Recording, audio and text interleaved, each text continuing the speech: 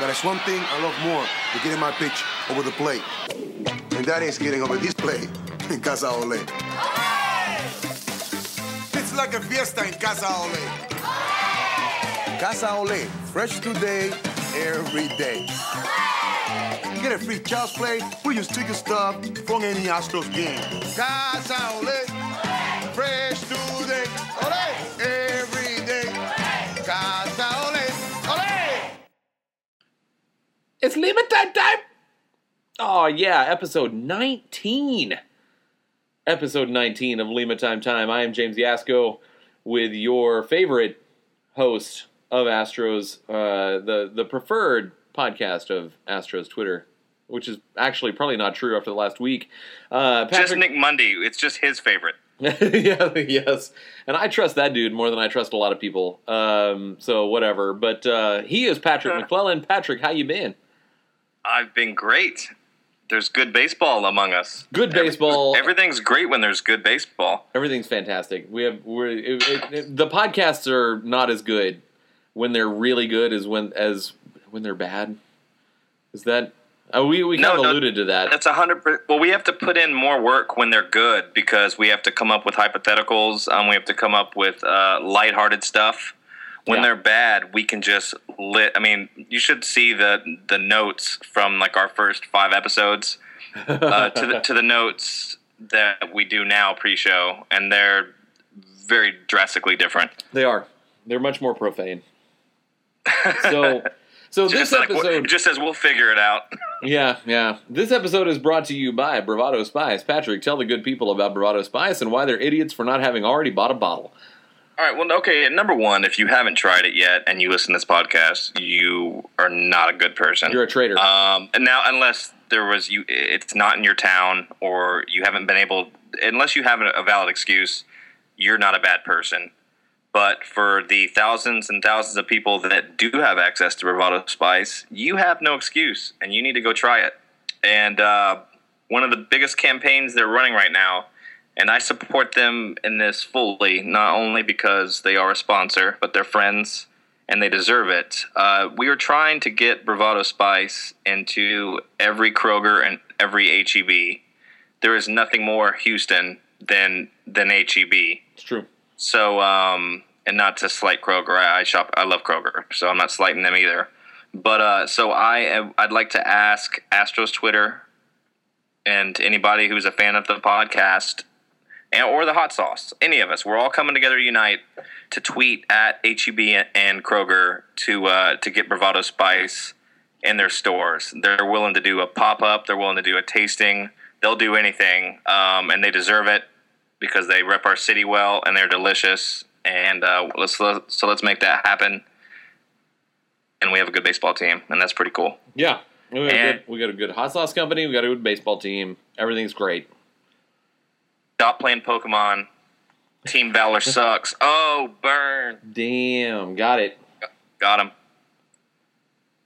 All right, let's do this. Yeah, so, okay. Let's talk about it. Before we get into the issues of the obvious Bregman and Chris Sale and the Angels and the Hall of Fame and the unis the Astros were today, we're going to get to those topics here very soon. But I feel like there was a lot of backlash to the Nick Mundy episode last Sunday night, which if you have not listened to that, you should definitely download episode 18, Nick Mundy Time. It was one of my favorite shows we've had. It was so much fun. Why did people hate it? They don't.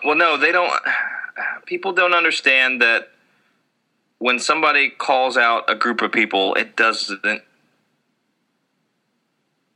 So he took personal offense to him calling Astros fans dumb, and people, specifically people on Astros Twitter. Yeah, and he, like I did when I called out Astros Twitter and got the same kind of. He's talking about the idiot reply of us that are heavily involved with Astros Twitter and tweet constantly about the team. You get some replies from some interesting people. And they're not always sane, and they're not always great replies, or they're completely negating what you just said. So that's what he was alluding to. And he hasn't been around enough to know all of the great people that you and I are friends with. Yeah. And that are very knowledgeable of not only the game, but the team, the history, and are diehard fans. So, yeah, he took a couple of shots at, the fair weather fans that weren't around for the tough years. But doesn't mean everybody, guys. So stop being reactionary and thinking everything's about you. It's not about you. I feel like... Or maybe it is. Maybe you're the problem. It depends who I'm talking to. Yeah, I feel like you sort of know if you're the problem. Maybe I don't think some of them do. No, I to think be perfectly honest. Some of them are doing it on purpose, but there are some that are very clueless, and I have them on my personal page that reply to every single joke I write, and it's just they don't know they're annoying, and that they'll tweet me the punchline, or they'll try to add to the joke. No, I was like, I just wrote this joke. Like, I know what it means. Don't tell me what my joke means. And it just gets really old. And I don't know. He reps Houston very hard, and he can't announce the movie yet, but he just scored a role in a major motion picture. So congrats, Nick Mundy. Nice. I told him, I gave him the invite to not only come on whenever he wants to, but to when he's doing promos for the show, to come back on and promote the movie and talk some more shit to Astros Twitter. I don't care. We'll lone wolf it if we have to. But just know, guys, if you're good, and if James and I are talking to you, then you're safe. Yeah. For the most part. Like, if we're having a normal discussion and you can just debate, and I'm not saying don't argue, I'm not saying don't debate or have the same opinion, just don't be an asshole. I made the comparison that Astros Twitter has PTSD, and I do not want to minimize the scourge that is PTSD. It's bad. Because in no way should anyone make light of that. But it's sort of like I made that comparison because, like, if the Astros lose one game, it's like, it's 2012 again. Like, it's play to play. It's come down to play, and that's what bothers me the most, because when I'm not watching, which is not too often, but every once in a while we're all out doing stuff. We all got lives. Yeah, I follow it on either Twitter or usually just Twitter, because I can find out in a second what happened rather than waiting for the update from one of the apps. Yeah. So, but it's reactionary on, pitch by pitch, play by play. And it's like, it's baseball. Yeah, it was a bit outside. Oops. Yeah. Maybe he should have got to that grounder. Oh, no, he didn't run hard enough. Oh, that was foul. It's just, that's the game. Like, it's a long season already. Don't make it longer. Exactly. Perfect. That's great. But I apologize for anybody whose feelings got hurt. I love you Astros fans. You root for the team I root for. We're all a united bunch, and I think we all saw that during the All-Star campaign for George Springer. We all came together, and we're good people down here and in the great state of Texas, and anybody who roots for this team all over the country and world. So they're solid. Yep. We don't hate you. I don't hate you. No. So come on. You're listening to our podcast. Why would we hate and alienate our listenership? Seriously. That's just stupid. That's poor business, and it's poor interpersonal skills too. So if you took offense, I would like to offer an apology. That I'm sorry you felt the way that you did. I hope that it wasn't because of us, but please understand, like, we're trying to kind of grow a brand here. Like, we're not trying to piss anybody off. Well, that's not true. We'll piss a few people off, but I don't care about but I'm with you on that. But I mean, come on, like, I'm trying to understand, like, what we both want to do is to make a little bit of coin on this, and alienating our listenership is not the way to do that. So, because the only people listening to this are Astros fans right now. It's not so why would we just say all of you guys are the worst and we hate you? Yeah, that's just. I mean, even even if we truly believed it, I would lie to you. Right. It's not like we don't have. It's just ridiculous to have that notion that we think all of Astros Twitter and all of Astro fans are dumb. That's just really, really stupid. Yeah. So you guys are stupid for thinking that. Y'all are all stupid for thinking that. Everyone is stupid. Screw you. Piss off. I hope you die in a fire. We have a good team, guys. Let's all get happy. Let's cut the crap. And let's get all back on the same page, and let's win this fucking pennant. Yeah. It's going to happen. It's going to. I fully believe it. They said it today. So let's get into. We had to switch things up because of what happened this afternoon. It's the Brexit. It's Alex Bregman coming up. You did it. I did it. Brexit is coming up to Houston. He will be on the 25-man roster tomorrow. Danny Worth, who is not valuable in any way to the Astros anymore, or really hasn't been in the last few weeks, or at all. He is very valuable to my MLB The Show team. He is fucking raking, but that's neither here nor there. Carry on. Wait, I played that game for 2 nights because I was in Houston over the weekend, and my dad has a PS4. I don't, because if I had a PS4, I'd be divorced and homeless and unemployed. It's kind of hard, right? It's kind of difficult. Well, I played the Road to the Show. That's what I started with. Oh yeah, that's always fun. So but then your guy gets too good because you played enough, and then every pitch you're hitting a home run and you're shattering all these crazy records, and then it just gets no more. It's just not fun anymore when you're hitting 5 home run games, and it sounds like it would be, but it's not. See, I created a shortstop named Dickie Thon who had a mustache because I've heard of a guy like that. That's my brand. And I mean, I've played like it's 2 nights, after my kid goes to bed and before like my dad and his wife want to go to bed, and so I played like 5 weeks worth of games, and I'm hitting like 670. I mean, I don't. You got to change that. Yeah, you got to.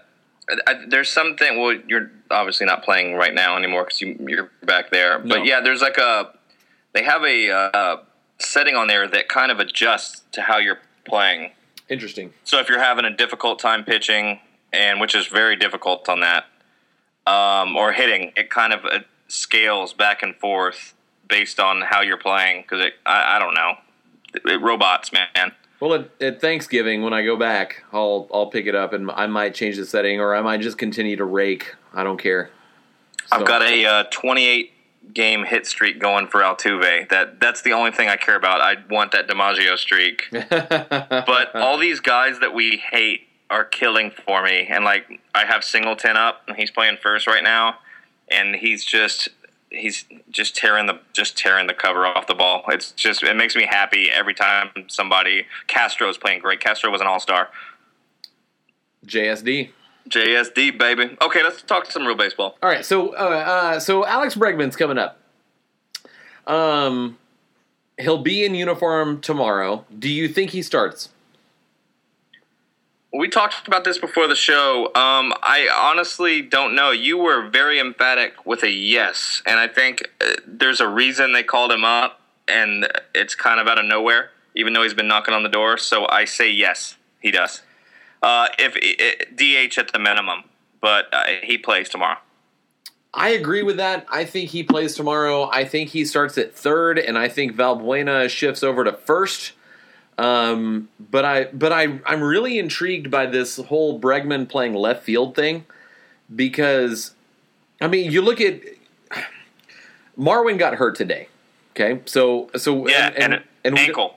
Yeah, I think it looked like an ankle. I don't know. I didn't read the actual report, but that's what it looked like. We don't know how serious that injury is, but Valbuena could feasibly move over to first base. And Bregman could play sort of his second position, which is third, and you upgrade, 2 positions with 1 move. All right? Or, you have faith in the fact that Bregman hasn't embarrassed himself over the course of the last week at Fresno, and he shifts into left field, but that takes away from Colby Rasmus. Who do you think this move impacts more? And we're off notes here. Do you think it impacts Valbuena or Rasmus more? Do you think he plays more third or left? And I'm going to ask you a follow-up question here, and I'm going to ask you a follow-up in 2 minutes on that. But do you think Bregman plays more third or left for the time being? That's interesting. I think it could be either or. I would have to go with left field. And I think it affects, to go back to your earlier question, I think it affects Rasmus more in the immediate, just because of how Valbuena's swinging the bat. I saw something on Twitter earlier that was something to the fact that Altuve has 26 hits since Rasmus's last hit, or something like that. I didn't look up the exact number. I have no idea, but it's something very close to that. That's not even embellishing. And so the second Valbuena shuts down and stops producing like he is, if he does, then I think it shifts. But the way Hinch is, I think it shifts based on who's producing. I don't think Colby stays in the gutter for long. He's just hanging with his possums and getting ready for a resurgence. That's the way I feel about that. He's a guy that can pop off at any time and get streaky, and he's always been kind of a feed off himself kind of guy. He has 1 3-hit game, hits 2 home runs, and then all of a sudden he's back. So I don't panic about Rasmus like I do, or like I did Carlos Gomez, or somebody that just completely shuts down and can't swing a bat.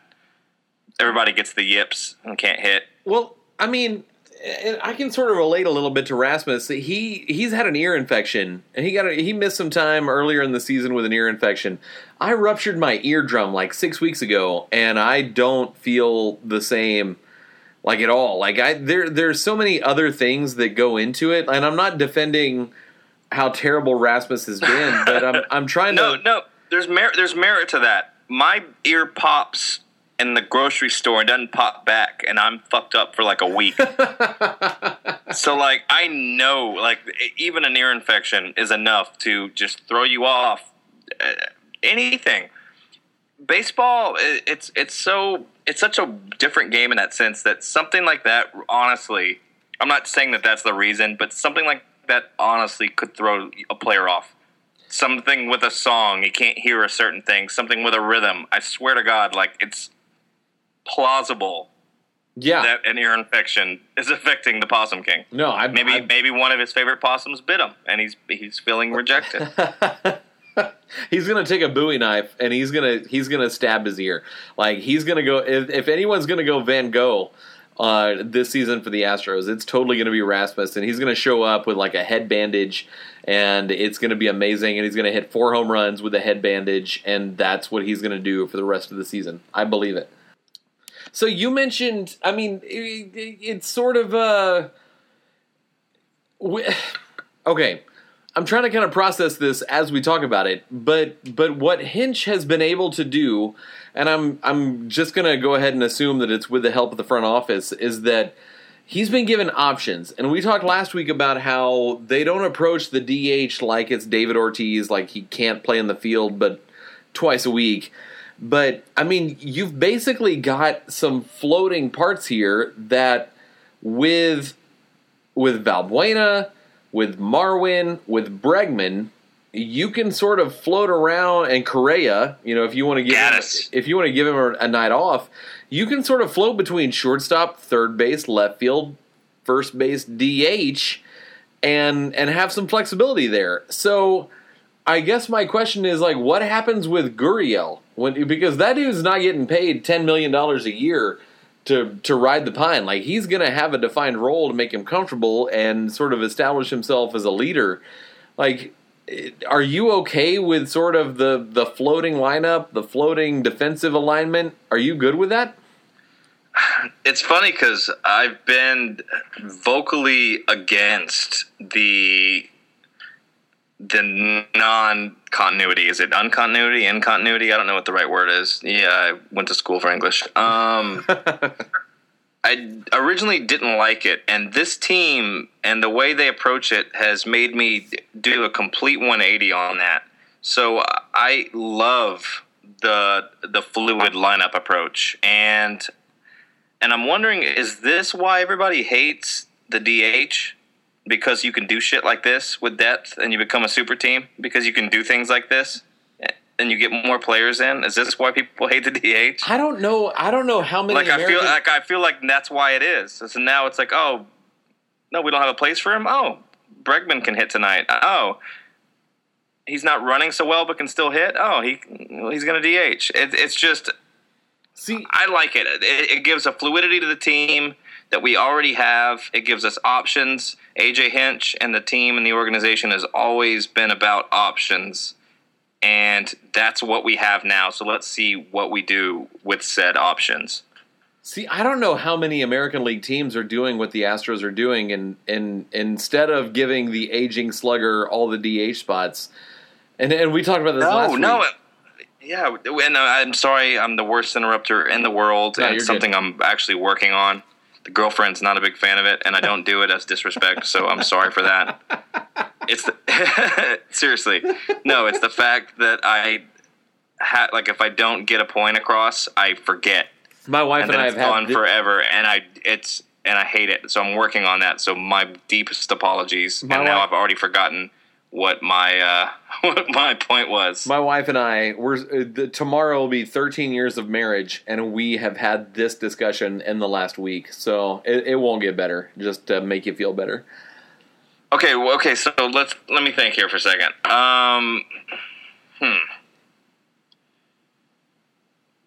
Phil, you're supposed to fill while I'm thinking. Do you not know how this works? No, I'm letting you think. I don't know. You want to do dead air?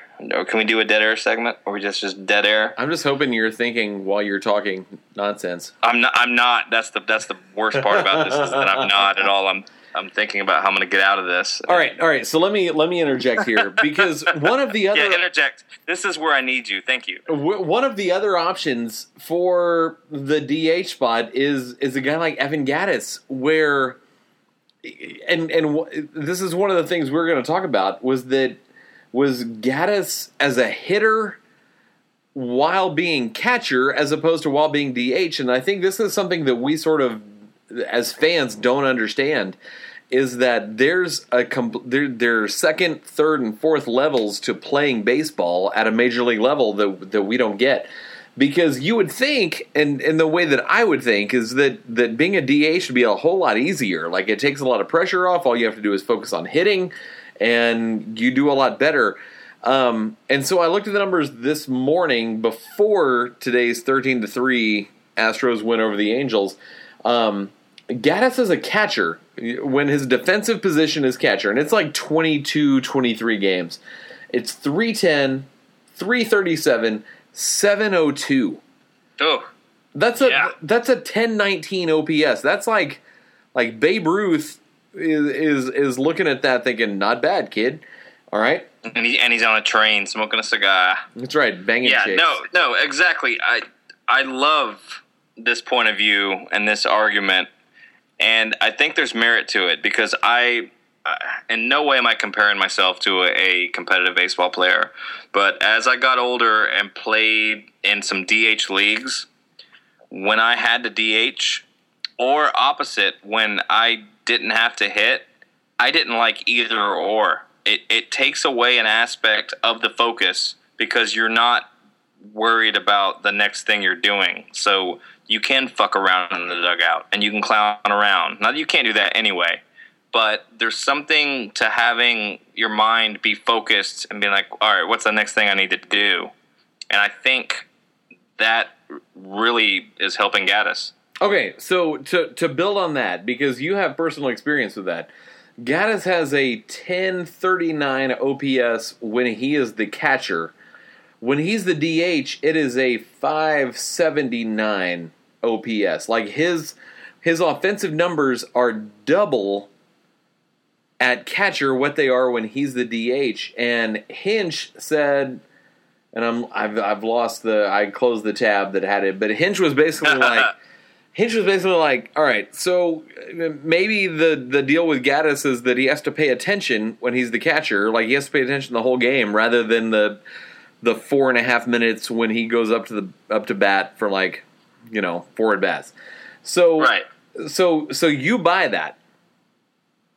I buy into the fact that it could be the case. I've witnessed it to a certain extent. So I'm not saying that's what it is. He could just be hot right now, and it is what it is. And the Angels are absolute trash. And I even texted this to you earlier when we were doing pre-show prep, is that do we count stats against the shitty-ass Angels? Well, the Rangers... And sad ghost of Tim Lincecum. Oh, God, I feel so bad Tim for that Lincecum. dude. Did I call him Ted? He is Ted Lincecum. That's who he is Ted Lincecum. Right now, he's totally Ted Lincecum. Because he's like, he just looked... There were a few shots where he just, like... He looked like a scared little kid. I've never seen anything like it, and I had a few conversations with multiple people on Twitter where it was just like, it's sad to see one of the most dominant pitchers of my era look like this. Is Tim Lincecum the Tiger Woods of baseball? No. Minus Tiger Woods is on a much higher plane. Give me a second to think of a better comparison. Like, how do you just? And I hate it. Like, I kind of wanted yes, Lincecum in the to sense come that out it and do just something. dropped off and it was just gone. Yeah. But like Tiger's had, Tim's had injuries too, so he just wasn't as great as Tiger Woods was, like super great, and Lincecum was just great. So maybe I'm just splitting hairs here. I don't know. I don't like it. I loved Tim Lincecum when he was with the Giants. He was amazing, and he was he was the best when he was at peak Tim Lincecum. Yeah, I just feel bad for him because he's like a skinny. I don't know. I'm not skinny. Stoner. Yeah. I don't know. It bothers me. Did he quit smoking? Like, how do you drop off? Maybe it's the. I don't know. Maybe that's what it is. I don't know. So to kind of build on what we were talking about. I thought, okay, maybe Hinch plays Gaddis at catcher, and you're willing to give up a little bit, defensively to Castro so that you can get Gaddis's bat in the lineup. But how much, though? He's throwing everybody out. Like, so he's got one of the best ratios in throwing guys out. So, yeah, there are a few more quote-unquote wild pitches. Yeah, I feel like they've given him the benefit of the doubt on a few of those. Yeah, it's obviously pass balls. It's white privilege. Total white privilege. So, but coming into today and not counting today's 13-3 win over the Angels, Gaddis behind the plate, opponents had a 690 OPS, while opponents against Castro had a 728 OPS. Like, that's almost 40 points, and I know it's about a third. Gaddis has had about a third of the starts behind the plate that Castro has. So there's plenty of time for that to kind of correct itself. But would you feel comfortable with letting Castro walk this offseason and making Gaddis sort of your 4 to 5 day catcher next year? Dude, that's tough. And as hard as I've been on JSD, I don't know. I'd like to see how he progresses the more times he gets behind the plate. So I think I need more data on that. I'm not completely against it. Yeah. But I'm not sold either. So I don't know. I'm going to be indifferent on that one. I mean, ultimately, we're talking about like 23 starts, which is what, like 12% of a season. Like, it could just be like a random thing. But I'm sort of okay with Hinch understanding the psychological side of, like, maybe because Gaddis has to pay attention the whole game, like, he's better overall. Right. Yeah, but I think we are vastly underrating the aspect of calling a game. Yeah.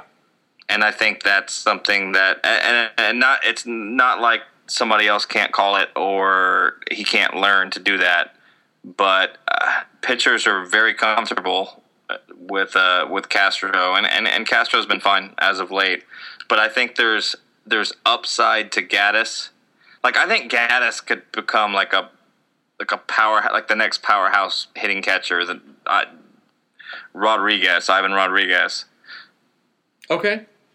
If everything came together. And I know that's I'm going to get shit for saying that, but I'm just throwing a name out there. Like, he's got the power to be that kind of catcher, and where he's going to produce.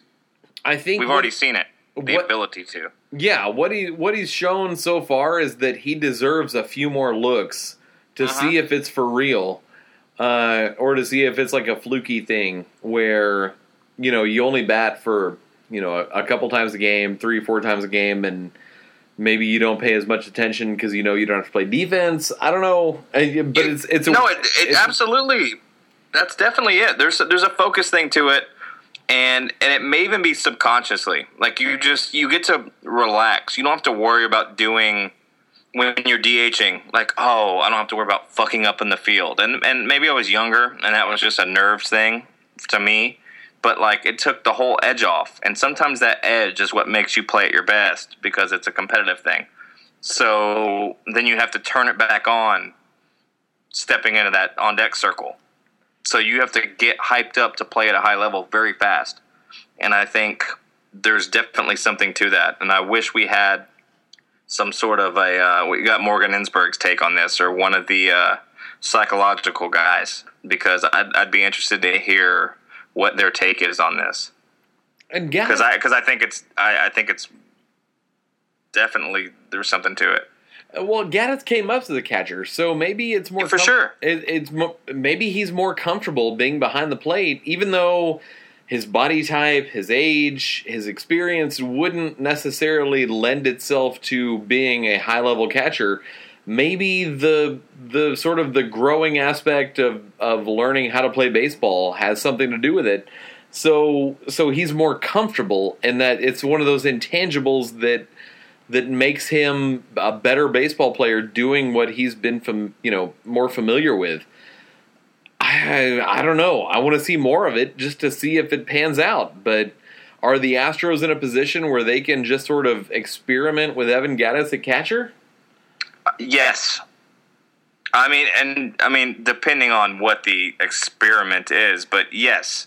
The way the lineup is and the way the depth is, I mean, how long has it been since we've had any production at catcher? So it's all in the green if we get any kind of production. So play around with it. Do it. Especially when Altuve's hitting 360, 361, wherever the shit it is now. And I even tweeted this, like, Carlos Gomez gets to hit 211, 212 when you got a player hitting 360 something. So that's the way a team works. So yeah, experiment it, play with it. So, and you might, like, man, this lineup could be, if everything came together at one time, we're unbeatable offensively. Yeah. And there's some defensive question marks and starting pitching stuff and all that, but if this team comes together all at once offensively, I don't think there's a better lineup in the league. So we're 8 days from the trading deadline. What move do you want to see the Astros make, if any? See, that's a hard question to answer because we have to go hypotheticals with actual people. It depends what we're giving up, for who, what's the contract, what are we dealing. I wouldn't mind Chris Archer. Well, keeping in mind that basically in the next 3 weeks, the Astros are adding both Alex Bregman and Yulieski Gurriel. So we need starting pitching. Those are two definite upgrades, going from there. Starting pitching, that's fantastic. We need a starting pitcher. Who gets bumped? Who do you want to see get bumped? Mike Fiers. I'm not impressed with Fiers. Fiers just doesn't. I like Fiers. I have no problem with him. He's a good guy. I mean, do you give Feliz another shot? Do you give Musgrove a shot? Yes. I don't know what that's what I would like to see is give Davinsky, give all these guys another shot. If they're not going to go, I don't want to go give up somebody on a risk on a flyer. I'd rather, with the depth we have in our farm system, I think the move is let's just test these guys out and see what happens. But it's difficult when you're in a pennant race and it's close and everything's crucial. So it's hard to fool around too. Like, Yeah. you said experiment. Like, you can only do so much, especially with pitchers. It's different when you're dealing with a position that isn't supposed to produce offensively historically. I think as of right now, I think Musgrove is better than Fiers. And so he deserves the shot, and I mean, one of our first 5 episodes, we were calling for him to get a shot. Yeah. And we were in panic mode, and the apocalypse was here, but he deserved it, and he hasn't really dipped off. No. If you dominate the way that Joe Musgrove has dominated at AAA, like it's not a guarantee, but it's at least a predictor that things are going to be okay. Like, he did the Bregman equivalent of knocking on the door. He just got, I don't know why it wasn't publicized the same. And I don't know if that was on purpose, but Bregman was a little bit better in terms of what he did. But Bregman's been ridiculous. Musgrove was he had like a .34 ERA for a while where he was just mowing everybody down. He was unstoppable. So there was some very similar things happening there. But there was no calling for heads and harassing and when's he gonna come up? Yeah. I think Musgrove needs a shot, and I'd like to see Devo and even Feliz get another shot too. There's so many options, and we keep going back. And that's what I love and hate at the same time. It's Musgrove, it's Brady Rogers, it's Michael Feliz, it's Chris Davinsky. Yes. I mean, anybody could step in and throw 6-7 innings. And you wouldn't feel bad about it. It's not like Lucas Harrell that you're trying to kind of hope, like, bewitches the devil to have a decent start. Like, it's such a... We kind of keep going back to this options idea.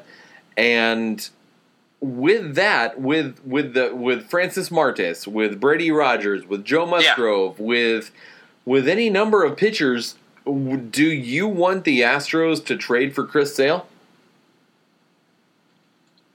It all depends on what we're giving up. I entertain any offer at this point. Just look at it, see what it is.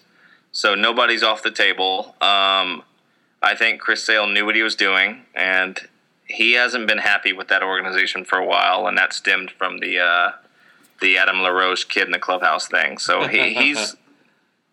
You think he's orchestrating his way out? Yeah, and you know what? I wouldn't mind a hothead. I wouldn't mind a guy like that in this clubhouse. I think there's enough people around here to keep that shit from going down. And if Chris Sale's in this rotation, we're talking World Series. Being said, Bregman is a no-go.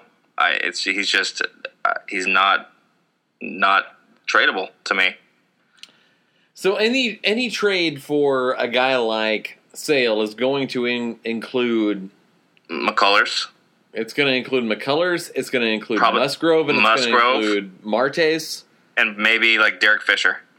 Yeah, it's gonna hurt. It'll kill us. I mean, it won't kill us, but I mean, it'll. Yeah, I don't know if maybe this negative press helps a little bit, which it might. And they're still in it. They're not playing well or anything, but it's who knows if he's even for sale. But I mean, he's a total puss for what he did with the uniforms last night, right? I think that's fucking hilarious. He snuck in batting practice and cut them all up because he didn't want to wear them. I'd love to hear the full story. There was an argument. There was something that happened. The uniform is he did it, but it's like a euphemism for something or a metaphor or whatever the fuck the right term is. Something, foreshadowing. I don't fucking know. But, something happened. It wasn't just the uniforms. I think he says we're playing shitty right now. The ball club doesn't care. They're worried about what uniforms are wearing. Their heads aren't in the right place. And if that's what he meant and that's the truth, then that's a competitor that I want on the team. Yeah, well, and he did start for the AL in the fucking All-Star game, and has been to 5 of them. So I'd take him, and I would take him for a bunch of prospects, as long as a few guys are protected. But yeah, we lose McCullers in that one, but I'm fine with that. That's Chris Sale. He has proven major league dominant talent. Has McCullers not proven And I'm just being devil's advocate. This here. Has nothing to do with McCullers. Okay. I think he turns into a number one day. I think he's an ace. He's not there yet. And I would hate to see him go. I just think he is part of that deal because they're going to want, especially with them being sort of in it, they're going to want a guy that they can put in the rotation right now. Yeah. So this is I would love to see Lance McCullers develop as an Astro and become the ace that I think that he will be one day, and one day soon. Like I don't think it's too far off, but I'm pretty sure he's in that deal if that's on the table. I'm pretty sure he's in a lot of deals if we're talking, major league talent. Unless we, I don't know. Part of me goes back to the Ken Giles deal that the Phillies wanted McCullers and they said no, and so they went with Velasquez. Right. Like, part of me feels like that's kind of a framework that sort of, the most pressing need going into last offseason was a fireball reliever, and the Astros protected McCullers, quote unquote, protected McCullers, and sort of let Velasquez go. I think that's kind of a predictor that I don't see McCullers. I don't see him going anywhere. Now for Chris Sale, I'm okay with that. That's what I'm saying. Chris Sale changes everything. Yes, I would love to protect McCullers. I think he's worth protecting, and I think, like I said, I think he will be an ace. His stuff is just too good, and he just needs some experience and some control stuff. And he's going to be just fine. And part of me would rather just hold on to him if he's going to be a Chris Sale type figure for the next 5 years. Then just hold on to him. What do you think? How old is Chris Sale? I'm looking that up right now. I'll look it up right now. So that plays into it. But again, Chris Sale is a 5-time All-Star. Started for the AL this year. He's 27. So this is 27 years old. He's 27 years old. Okay, so he's in his peak right now. So you're 5 to 10. Yeah, you've got 3 years of peak and then however much of downturn. I don't like McCullers in that deal. But at the same time, you can't guarantee anything in baseball, but Chris Sale changes everything when you're talking a normal trade. Yeah. Because of who he is. And Chris Archer doesn't. Like, if Tampa Bay wants McCullers, you can tell them to go die in the Bay of Tampa. Like, fucking burn that and fucking move. Oh, you're in St. Petersburg, you idiots. You're not even in the right city. That's right. So, yeah, he changes everything. He's that good. Chris Archer. I like a little attitude in the clubhouse, and this could all be for nothing because I honestly don't think he's for sale just because he did that weird, bizarre shit. And like I told you earlier, Matt Albert's got the start and pitched very well for them because of that. Our boy. And I cannot wait to have him on in the offseason and get the Matt Albers take on this incident. Yeah. Like, it's going to be epic. It's going to be great. Chris Archer, by the by, if I did my math right, is about 6 months older than Chris Sale. Hold on. Okay. Hold on. Let me. Dadgum, like pop-up windows help. You say dadgum? What are you, Kobe Rasmus? I got a possum. The dadgum internet. I don't even know what that is. All right, Chris Sale, September 1988. No, pardon me, Chris Archer, September 1988. Chris Sale, March 1989. So Chris Archer is 6 months older than Chris Sale. Does that change anything for you, or is that close enough where you're like, whatever? But so here's my question: like, the Rangers are sworn nemesis. If I beat up a Rangers fan, it could be legitimately categorized as a hate crime. Like, that's how much I hate the Rangers. The Rangers are likely going to get one of the two would you pull a Yankees-Red Sox and preemptively make a trade so that the Rangers didn't get that person? That's something. That when I heard that was somebody that they were going after, which of course they are, because they're desperate and they're pieces of shit. Yeah. That would just make me happy, long as it doesn't compromise the future of this franchise. I say stick it to them any way we can. Well, I think Sale and Archer are going to cost some major pieces. I mean, because there's no real good reason for either of them to trade those players other than restock their farm system. Right. So I don't see a point. I guess I'm torn between going for it and understanding that your minor league guys and your scouting department knows what they're doing and things have been pretty great so far, so you just kind of ride it out and see what happens. Speaking of the Rangers and Sale, I saw something earlier that said that was no longer on the table, that they're no longer interested, and that could just be Twitter fodder, which it normally is. Well, but yeah, I mean, we're 8 days away, or throw us off the scent. Typical Rangers devil witchery. There's no telling what they're up to, but they're not very good right now, which is great.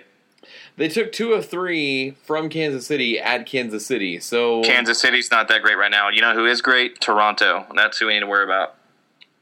Are you focused on the division, or are you focused on or is it a division is priority 1, wild card is priority 2? Like, what do you think is more attainable? We're taking the division. We're taking the division, and I'll settle for the number 1 wild card spot. That's that. But no, we're taking this division. This is the best team in the AL West, and we'll see what happens at the trade deadline if they do anything. But we've already gotten better with Bregman and Yuli. So, yeah, I think we catch the Rangers, and I think we win by 5 games plus. God dang! I think we run. I think we run away with it. I really do. I think we play them, and next time we play them, and I think we take care of business and do what they did to us, and just put it all to shame. So there's 9 games left against the Rangers.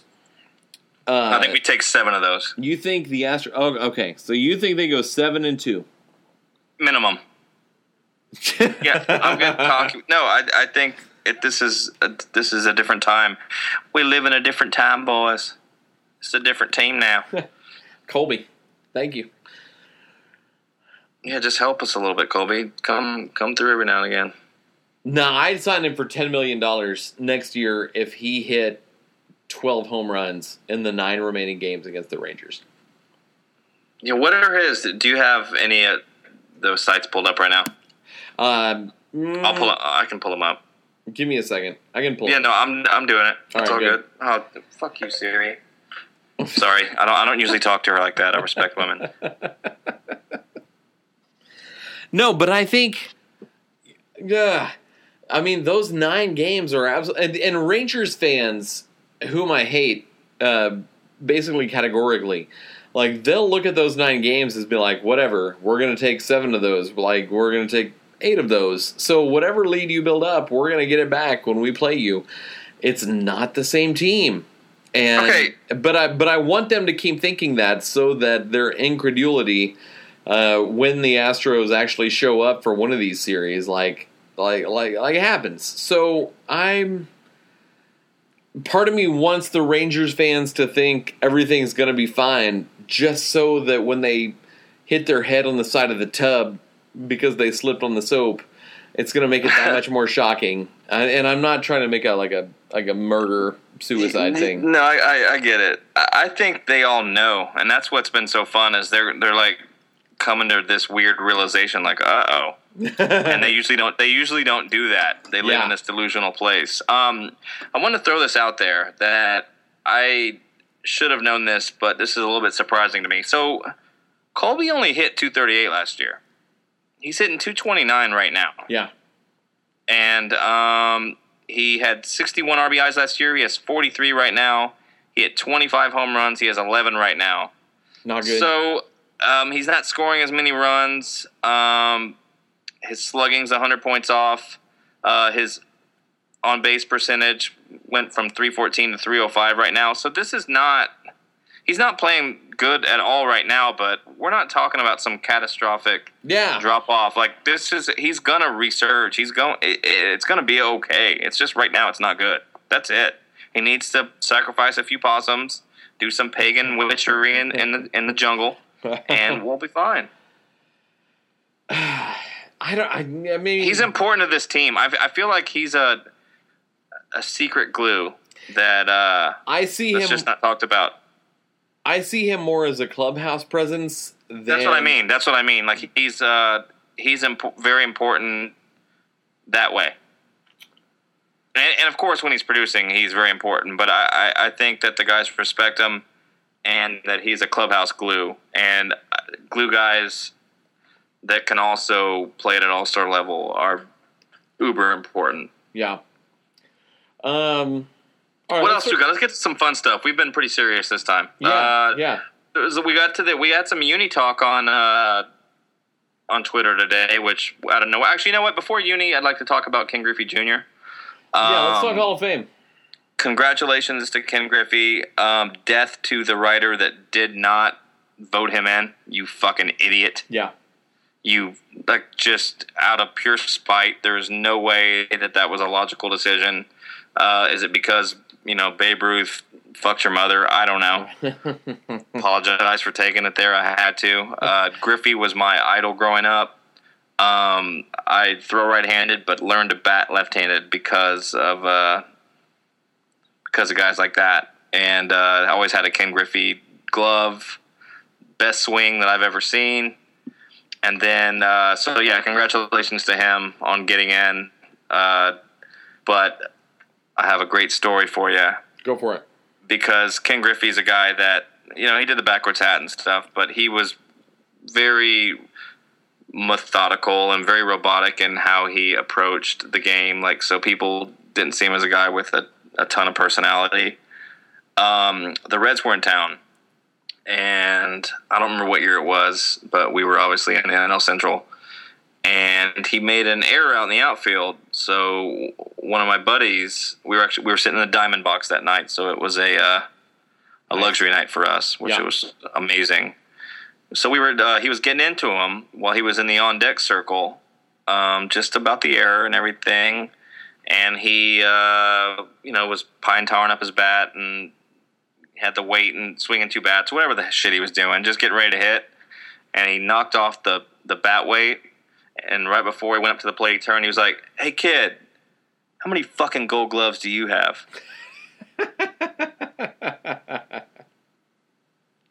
and like he was in his kitchen all night, so and he was talking about this one play, and it was like a hard foul ball to get to, and he just didn't make the play. And he was just like, he was like, "By the way, kid, how many fucking Gold Gloves do you have?" And it was the best thing that maybe I've ever heard. And Ken Griffey doesn't do shit like that, or I've never seen him do it. So it was just great. And then he went, and I don't remember what he did, but that was my Ken Griffey story. I think it's fantastic and very true. Because what does he have? 9 or 10 of them? Yeah, it's a lot. So what a great player. God bless him. Him and Piazza, very deserving. Hopefully next year it's Bagwell gets in. It will be. I think it will, and we should do a live Lima Time from Cooley's in downtown Cooperstown. So let's drive to Cooperstown together. I've done it. I've driven. And hold hands. I've driven. No, we don't have to hold hands, but no, that's something I need to do, and preferably to see the next Astro before Altuve and Correa get in would be nice. Yeah, no, I've made that drive from Cooperstown to Houston, and it is absolutely miserable. And I know there's some the I'm trying to JS Fountain. What's the drive from Syracuse or from Albany or Buffalo? I don't know where it is. In New York, if you straight up drive from Houston to Cooperstown? No, I'm talking about flying into somewhere and then driving. Okay, what's the best place to fly into New York to do it? Because I'm seriously consider doing it if he gets in. Ideally, you fly into Albany because it's about 75, 80 minutes from Albany to Cooperstown. Okay. Syracuse is about 2 hours, so it's a little bit longer, but it's not it's not that bad. And it's a pretty drive. I mean, Cooperstown's gorgeous. For sure. So, But if you were to drive from Houston, I mean, it's yeah, that's just stupid. I know for a fact it's 17 hours from 15 to 17 from Houston to Nashville, and it's 18 from Nashville to Cooperstown. So you're looking at like 33 hours in the car if you were just going to drive it. I'm out. There was one. I wish I had a podcast I could listen to for that amount of time. Oh shit, I do. Oh, damn. It's me. There was. I'll tell a quick story. There was one Christmas that we were going to drive, that we drove from Cooperstown to Houston and then drove back. We didn't have our daughter at this point, but we drove back to Nashville, and we were looking at like an 18-hour drive. We were going to split it up and like stay in Maryland one night, and there was a blizzard that went up I-81 and from Knoxville to basically Binghamton. And we decided, all right, we'll just chill out in Nashville for an extra day, and then we'll drive the whole thing. We'll make it in one stretch the next day. And I drove because with me and my wife, like I drive every inch. It's just a weird. It's not. Wait, what? You drive every inch? Damn, girl. It's not a misogynistic. Like I'll drive so she can. If she wants to be on the phone, be a read. If she wants to sleep, whatever. I'm okay driving. So we drove from Nashville to Salem, Virginia, and stopped at a Starbucks after 8.5 hours. And I realized like I've driven 8.5 hours and I'm not even halfway home. And I had a complete mental breakdown. Like the dog jumped up in the front seat and knocked my coffee over on my lap. And I thought, like, I'm gonna kill somebody, if not myself first. I should probably kill myself first. And it was so. Do not drive from Houston to Cooperstown because it's the worst. Got it. Spend the $300 to fly into Albany or Syracuse or even like Philadelphia, or you can fly to New York City and get a train and rent a car from Poughkeepsie or something like that. So this sounds like the 30s. I'm not into it. Nah, yeah, don't drive. Like fly. Get a train, fly into Poughkeepsie, and then we'll get Lucky Strike cigarettes, and it'll all be good from there. The Pittsburgh Pirates are playing the Washington Senators today in a day game. All right, it's perfect. So let's get to some Twitter questions that we haven't already got to. Let's do that. We don't do that a lot, so let's do that for sure. In light of the Chris Sale meltdown, what's your favorite Astros or opponent meltdown? And I've got one off the top of my head I'm ready to go with. Please shoot first because was not prepared for this. Okay, so my favorite Astros opponent meltdown is Julian Tavares beating the crap out of the bullpen phone in the NLCS. And breaking his hand. That was my favorite. So when Beltran hit a home run that was like 6 inches off the ground, so that's Beltran in 2004. That's my favorite Astros opponent meltdown. What's your favorite Astros meltdown? Did you just tell me and I wasn't listening? No. You don't have one, and then I'm throwing you for it. See, that's what you do to me. Yeah. When you ask questions I'm not ready for. So the Astros don't fight. They don't fight back, so I'm not ready. I'm not ready for this one. There hasn't been an Astros meltdown that I can remember off the top of my head. Who was it that took the base with him? That was fucking funny. Opponent. They weren't playing him. It was just funny. I'm just thinking of meltdowns in general. There's a lot of them that are great. Yeah. I'm sure the listeners have lists. They have these like the shit ready for whatever reason. I don't know why that they're always good at this shit. That's why they're gonna say we're terrible. What do you expect from us? Like we can do all this at. I don't remember anything. I can't remember what I ate for lunch 2 days ago. I have no idea. Which of the 2017 free agent candidates do you resign? Which to let go? Which get qualifying offers? So you have Valbuena. Do you re-sign him? Do you let him go? Or do you qualifying offer him? You let him go. Okay. Carlos Gomez. You let him go. JSD, Jason Castro. Qualifying offer, depending, but possibly let go as well. That's a good call. Depending on what Gaddis does and what Stassi. There's a lot of different things. Colby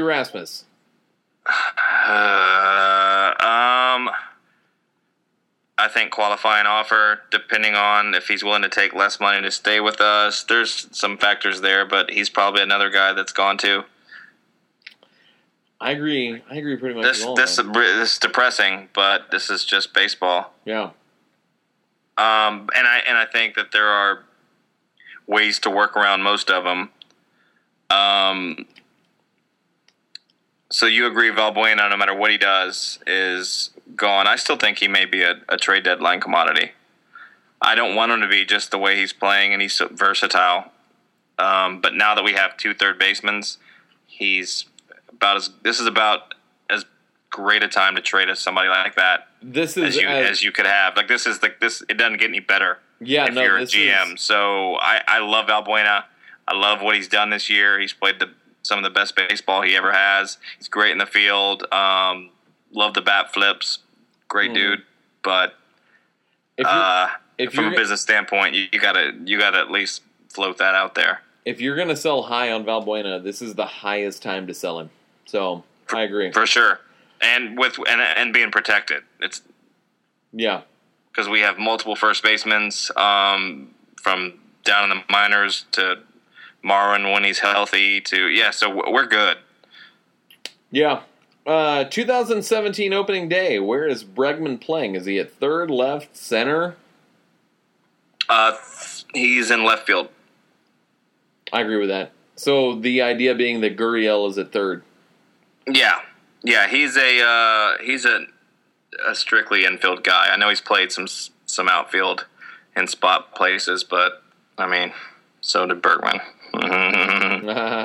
So, does Teoscar Hernandez figure into 2016 at all? Ooh. I think he's a 2017 guy. Because he spent the last 2 years at AA, and he started 2015 at AA, and he was terrible. And then so he repeated 2016, started the season at Corpus, hit in the 300s, and I don't have his stats off the top of my head, but did well enough to get called up at the same time Bregman did to Fresno, and has hit as well as Bregman has. So between Derek Fisher and Teoscar Hernandez in the outfield for Fresno, I'm okay with letting Gomez and Rasmus go because of the promise of those two. Do you think he's a September call-up, or do you think they just hold off until 2017? Either or on that. I'm not too sure. I'm good with either, is what I really meant. What I wanted to ask you is, what's your price to keep Rasmus?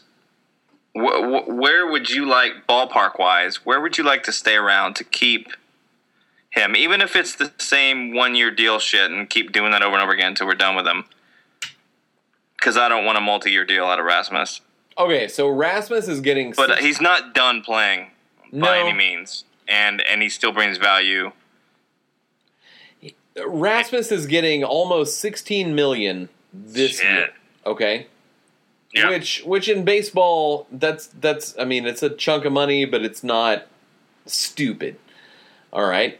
So Gurriel is getting almost 10. Right. I feel like if the going rate for 1.0 WAR is $7 million, if Rasmus would sign for like 2 and 20 to be the backup outfielder, fourth outfielder.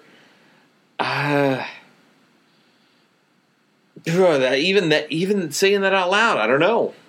Yeah, see, I don't know either, and I don't know. With all the dudes coming up, it makes you could either pay Rasmus $10 million a year on the low end to do what a guy from AAA would do for $500,000. That gives you more flexibility to sign a dude like Springer long term or Altuve long term, which I think they're doing no matter what, and that's why I kind of asked that. What do you think? What kind of market do you think is out there for him? Because I don't think it's great. There is much of one. So I feel like Colby is weird enough, and I don't mean weird from a religious aspect, but I think that plays into it. Like, I think that he is the kind of guy that would take less money and would value certain other things like camaraderie and loyalty and clubhouse stuff over contracts, because he's set either way. And I could be completely wrong. This is all just me inferring my own projections onto Colby. No, but I think that. If there's one guy that would be like cool to do that, I mean, he was the first. Colby might be one of them. He's not a guy that's just going to Chase to get that extra, 0.5 or that extra mil or whatever it is. Well, he was the first dude to accept a qualifying offer. So obviously he's a little bit different. That you give him 116 or 340, he's going to take the 116, which maybe other players wouldn't do. So, and he got here just enough to see like it come together. Like, so he's like part of the group that could be all-time Astros great teams. Yeah. So I don't know, and we're looking at it from an outside looking in. So, and it's business. Obviously, sometimes you might take extra money to go work for some place that you would never want to work in your life, but you got to do what you got to do. So I get it, but I don't know. I feel like he's quirky and weird enough to look at all factors into re-signing, or maybe he's just not part of the picture, and that's just that. But that's rough getting rid of Rasmus and Gomez and Valbuena, 3 veterans being a lock, and I think at least 2 out of 3 of them are gone for sure. I think Gomez is gone for sure. I do too. And I think Valbuena is either moved or he's gone. We're not paying him that to. I don't know. It depends on what he does for the rest of the year. So maybe Valbuena, we'll just wait and see. If Valbuena we kind of know who he is, or at least I do. Yeah, no, you do. You know who he is. If he's one of those dudes that figures it all out at 30, it's one of the weirdest success stories in all of baseball. But he wouldn't be the first, so it's not like that hasn't happened. But yeah, you're right. All right, so final question, and we should probably go ahead and bang this. We're only at 52, honestly, but I want to do the uniform thing. That was so 2 questions, because we had 52 because we had to reconnect because internet's stupid. Uh-huh. All right, so let's talk uniforms. I'm not going to complain about my Minute Maid Park experience because overall it was great. Are you sure? No, go ahead and rant on that real quick. We'll get through this. We'll get out of here in a few minutes. The uniform talk won't take long. My wife and I went to Minute Maid Park on Friday night. We saw the 2-1 win. Astros win over the Angels, and my only gripe is that dadgum concessions are far too expensive. If you want like a tall boy Modelo, which would normally cost you like $2.19, $2.29 at a gas station, it was $12.25. And yeah, that's rough. I mean, I'm not making that number up. Like, it was in the $12.25, $12.75 range. Like, that is that's airport mentality. Like, oh, you want a beer? Well, you can't leave, so you're gonna pay $12. So, if you're okay with having 24,000 people on a Friday night in the middle of a pennant race, paying $12 a beer, okay. But maybe you drop that to like 4 or 5, and maybe you pick up an extra 14 or 15,000 people, because you can actually once you can pay to get in, you can pay to like stay hydrated. That's my only complaint. It's a lovely ballpark. It's my favorite ballpark in the world. It is. It's beautiful, and there's not a bad seat in the house. Yeah. And this isn't Homer talk. It's every time I go there, I'm just like, oh wow, and especially in fall and then early in the season when the roof's open. Yeah, and especially certain seats with the skyline that you can see. It's fantastic. It's a great ballpark. But you're seriously I think that you're gonna pay. You're gonna charge people $12.25 for a Negro Modelo tall boy. come on, man. I mean, like, you're trying to rebuild trust in your community.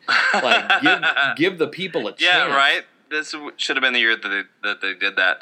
And I think that they could still like rip us off with beer. Like, give me a $7.50 or an $8 bill beer. Like, I'll pay that, and that's still a lot. But that extra $2 to $4 like goes a long way, and they're weird numbers too, to where like the change is weird, so you're forced to tip, so they're getting even more. Yeah. Not that I don't want to tip, because I do, because those people put up with a bunch of shit. Yeah. But it's just they're forcing hands, and I don't like my hand being forced. Yeah. So Jim Crane, I know you listen. I actually don't know that, but he does. But like, shoot for the 7 to 8. At least to where I'm like, okay, you know, I'm only here a couple times a year because of the school year and whatnot. But I'll pay $7 for a Modelo. You know, not $12.25 for a tall boy. Like, throw the people a bone. You want to make your stadium a destination, then if you're not going to be reasonable, at least not be like war crimes level of extortion if you want to have an adult beverage. And it's not like Cokes or any carbonated beverage is any cheaper. Oh no, everything is. It's just ridiculous, and I'm saying that as a dude that would do just about anything to go to an Astros game whenever I wanted. That was freaking ridiculous, and stop doing that. So, but you weren't surprised, though. I was surprised by $12.25. Were you really? Were you really? For a 24 for a tall ounce, boy for a premium beer? That's about right. Is Modelo premium? Negro Modelo, yeah, it's considered a premium beer. At that point, we're talking about like 50 cents an ounce. That's ridiculous. So yeah, no, it is. I don't know. Okay, so I just looked up some of the cheapest beer by the ounce. This is so cliche. Who do you think has the cheapest beer by the ounce? PBR. No, the franchise. No. For 12 ounces. Oh, man. Cheapest beer by the ounce franchise. It's gotta be. You know who it is. I'm gonna say the Braves. No, who do you pick? Who do you picture just drinking a lot? Like, who are a bunch of drunken assholes? So many possibilities. Cardinals. No. All right, the Boston Red Sox are at 65 cents by the ounce. Wow. Second, surprisingly, the New York Yankees at 50 cents. What? And there's a few teams. Yeah, the New York Yankees, the San Francisco Giants, the Miami Marlins, and the Seattle Mariners are all at 50 cents and by the ounce. The Houston Astros are at 36. So I guess that's most expensive, right? So I'm looking at the wrong way. Yeah. The Major League average is 15 ounces, 40 cents per ounce. Okay. And so it looks like the cheapest is the Los Angeles Angels garbage, 28 cents per ounce for 16 ounces, and the Diamondbacks 29, and the Rangers 31 cents for a 16 ounce. Dodgers 31 cents for 20 ounces of beer per ounce. So that's what, like $6 for a 20-ounce beer? Yeah, like that's what like that. So it can be done, but we're at 36, so we're below the average, and we're getting killed. So crap! That's where they're making their money, is with these craft beers and these premium beers, and like the St. Arnold's thing.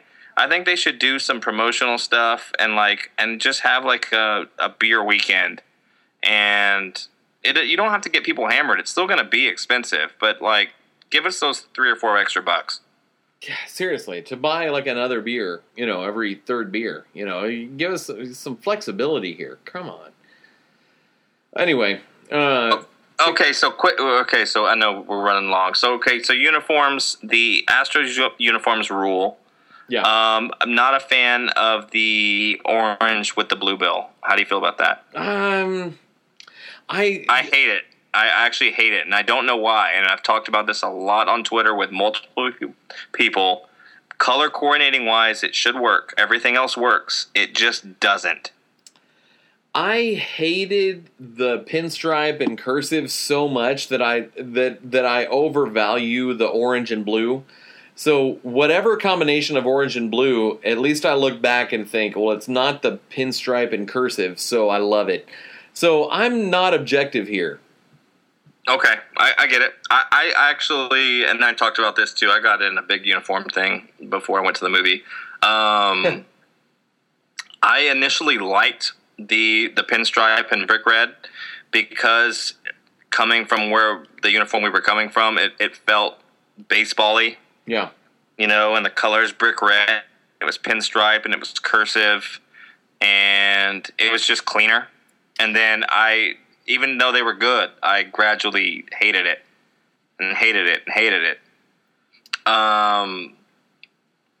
I think the most popular response that I got was that people want to see the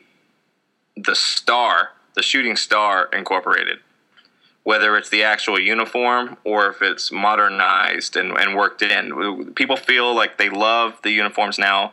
The colors are great, but it's a little basic. Yeah. No, I agree with that.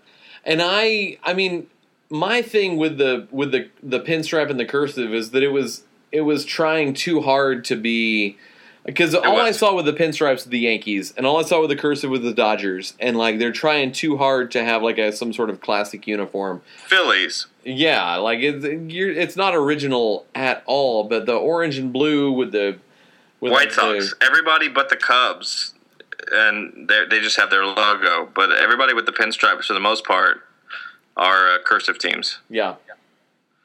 I got a bunch of suggestions for vests. Even for a Sunday, like a Sunday vest. Interesting. I don't know how I feel about it. I go back and forth on that one. I'm whatever.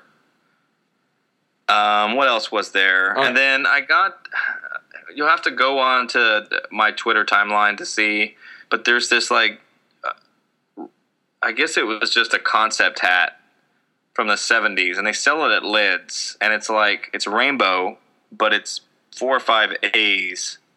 Very 70s TV in a row, and then it has an A with a star, and it looks like shit. But so many people love it.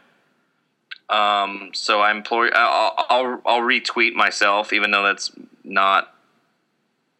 People don't like that. I'm going to do it, so you can check that out when you hear this, and see that hat. You can actually go buy that. But people were into that. Okay, and before we sign off, what's besides the Diamondbacks, because that's easy, we all hate it, what's your most hated and what's your most loved uniform in the league? Oh, man. Excluding the Astros, my favorite uniform is the Tigers. Great color combination. I love the font. Everything about it is great, and For the Love of the Game is such a beautiful movie. Great choice. The home Tigers with the D script, Old English script. That's my favorite. I don't know. The road with the blue with the orange D is the orange dick. Haha. Get it? Got it. I just had to get something stupid and dumb in. No, that's one of my favorite hats ever. My least favorite is I'm gonna go Marlins.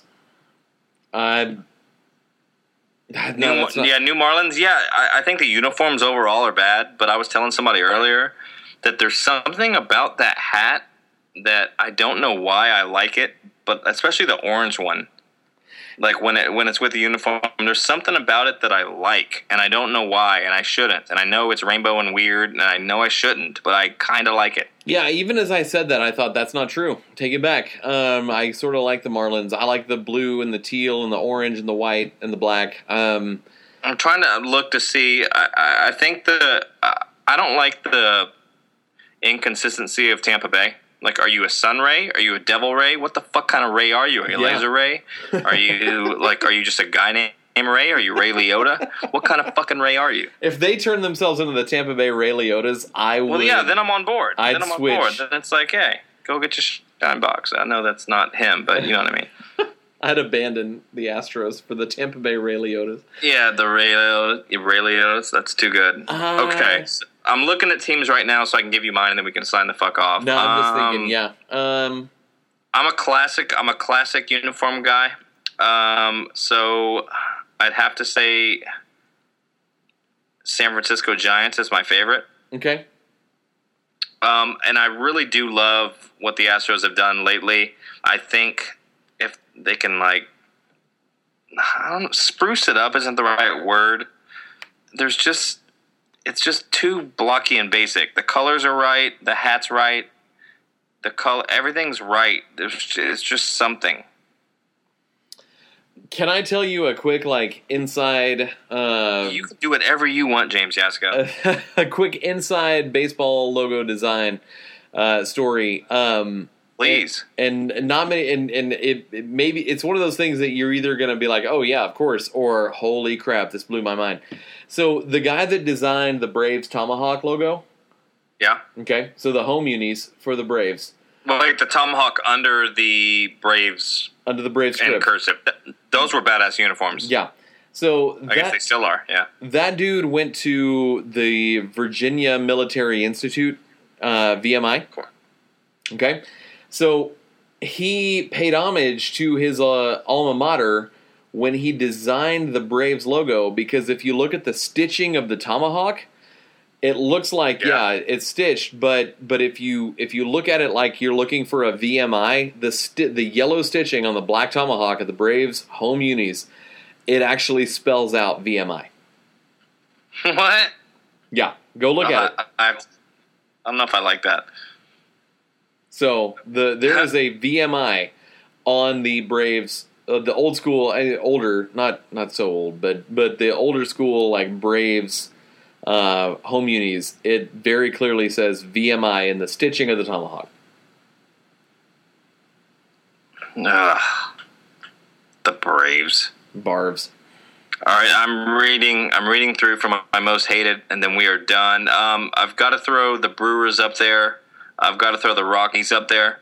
Wait, the Brewers, like the M and the B? Because I didn't figure that out until like 10 years ago. You know what I didn't figure out for a really long time is the Montreal Expos. I always thought that was ELB. I never knew that was just an M. Yeah, I thought it was just like... The way it didn't make sense to me for a long time, and I felt really stupid, obviously. French crap, yeah. I was a kid, but still, I was like, what the fuck is this bullshit? You know what? And this is going to sound like it's all planned and scripted. I don't like the Rangers uniforms. No, I don't like the waving flag on their arm. It's pandering. I don't like it's pandering. I don't like them taking our state's colors and then kind of adjusting it a little bit. No. It's just something about it I don't like, and it has nothing to do with who they are. No, it has everything to do with who they are and what they stand for and how just like they don't have any cool, like, Texas Rangers, like, sheriff stars on there. Like, that'd be cool. The Rangers are the Cracker Barrel of baseball uniforms. Like, they're just going for nostalgia, and that's all they're appealing to. So, screw the Rangers. Like, the Nolan Ryan, straight up, like, weird, like, Toros, like, block tee. That was cool. But this whole, like, ornate shit. Yeah. With, like, 8 different depth colors outlining the names and numbers, no. Morally bankrupt. Rangers. Hate them so much. All right, let's kill them all. But there's one thing I love more than getting my pitch over the plate. And that is getting over this plate in Casa Ole. It's like a fiesta in Casa Ole. Casa Ole, fresh today, every day. You get a free child's play, we just take your stuff from any Astros game. Casa Ole, fresh today.